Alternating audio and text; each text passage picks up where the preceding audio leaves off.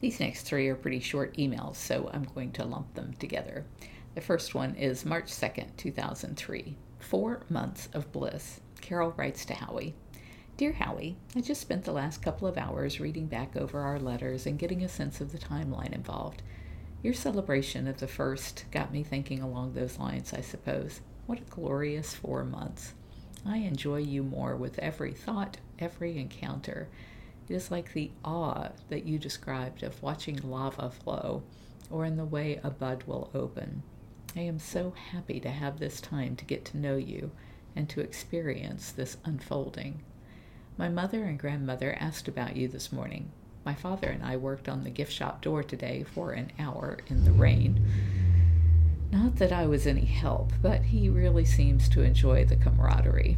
I hope the weather was better at Disney. They probably have a deal with the big guy for Disney-styled weather.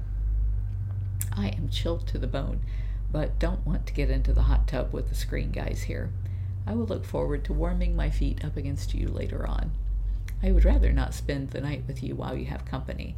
They have come a long way to be with you, and I do not wish to intrude on their time. If they were going to be here a week, I'd insist that I didn't want to be away from you that long, but a day or two probably won't kill me. I don't remember if you said they are here Thursday and Friday or Friday and Saturday. Just let me know which days. I really should get the trust documents done for the 7 properties from last week.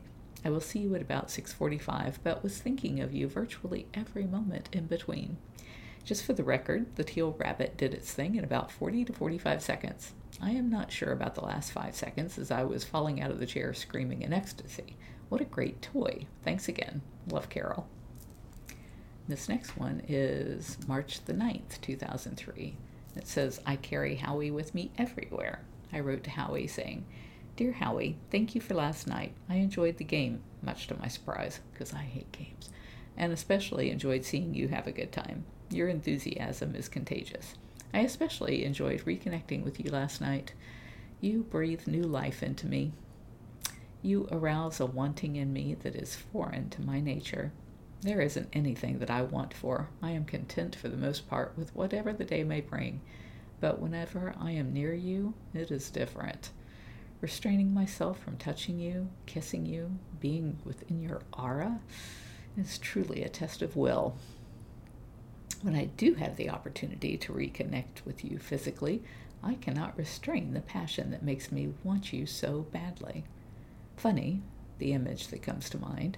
I raised Katera, the retarded bobcat, and for the first year he couldn't remember how to eat, but he would be so hungry that he would just bury his face in the food and inhale as hard as he could.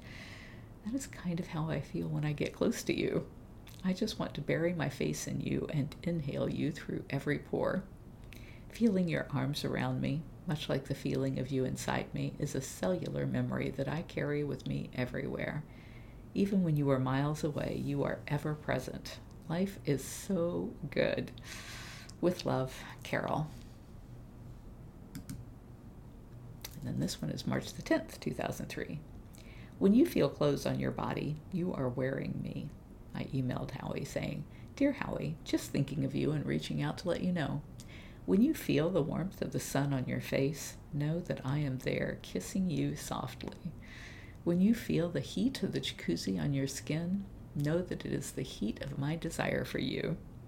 When you feel the weight of your clothes upon your body, know that you are wearing me.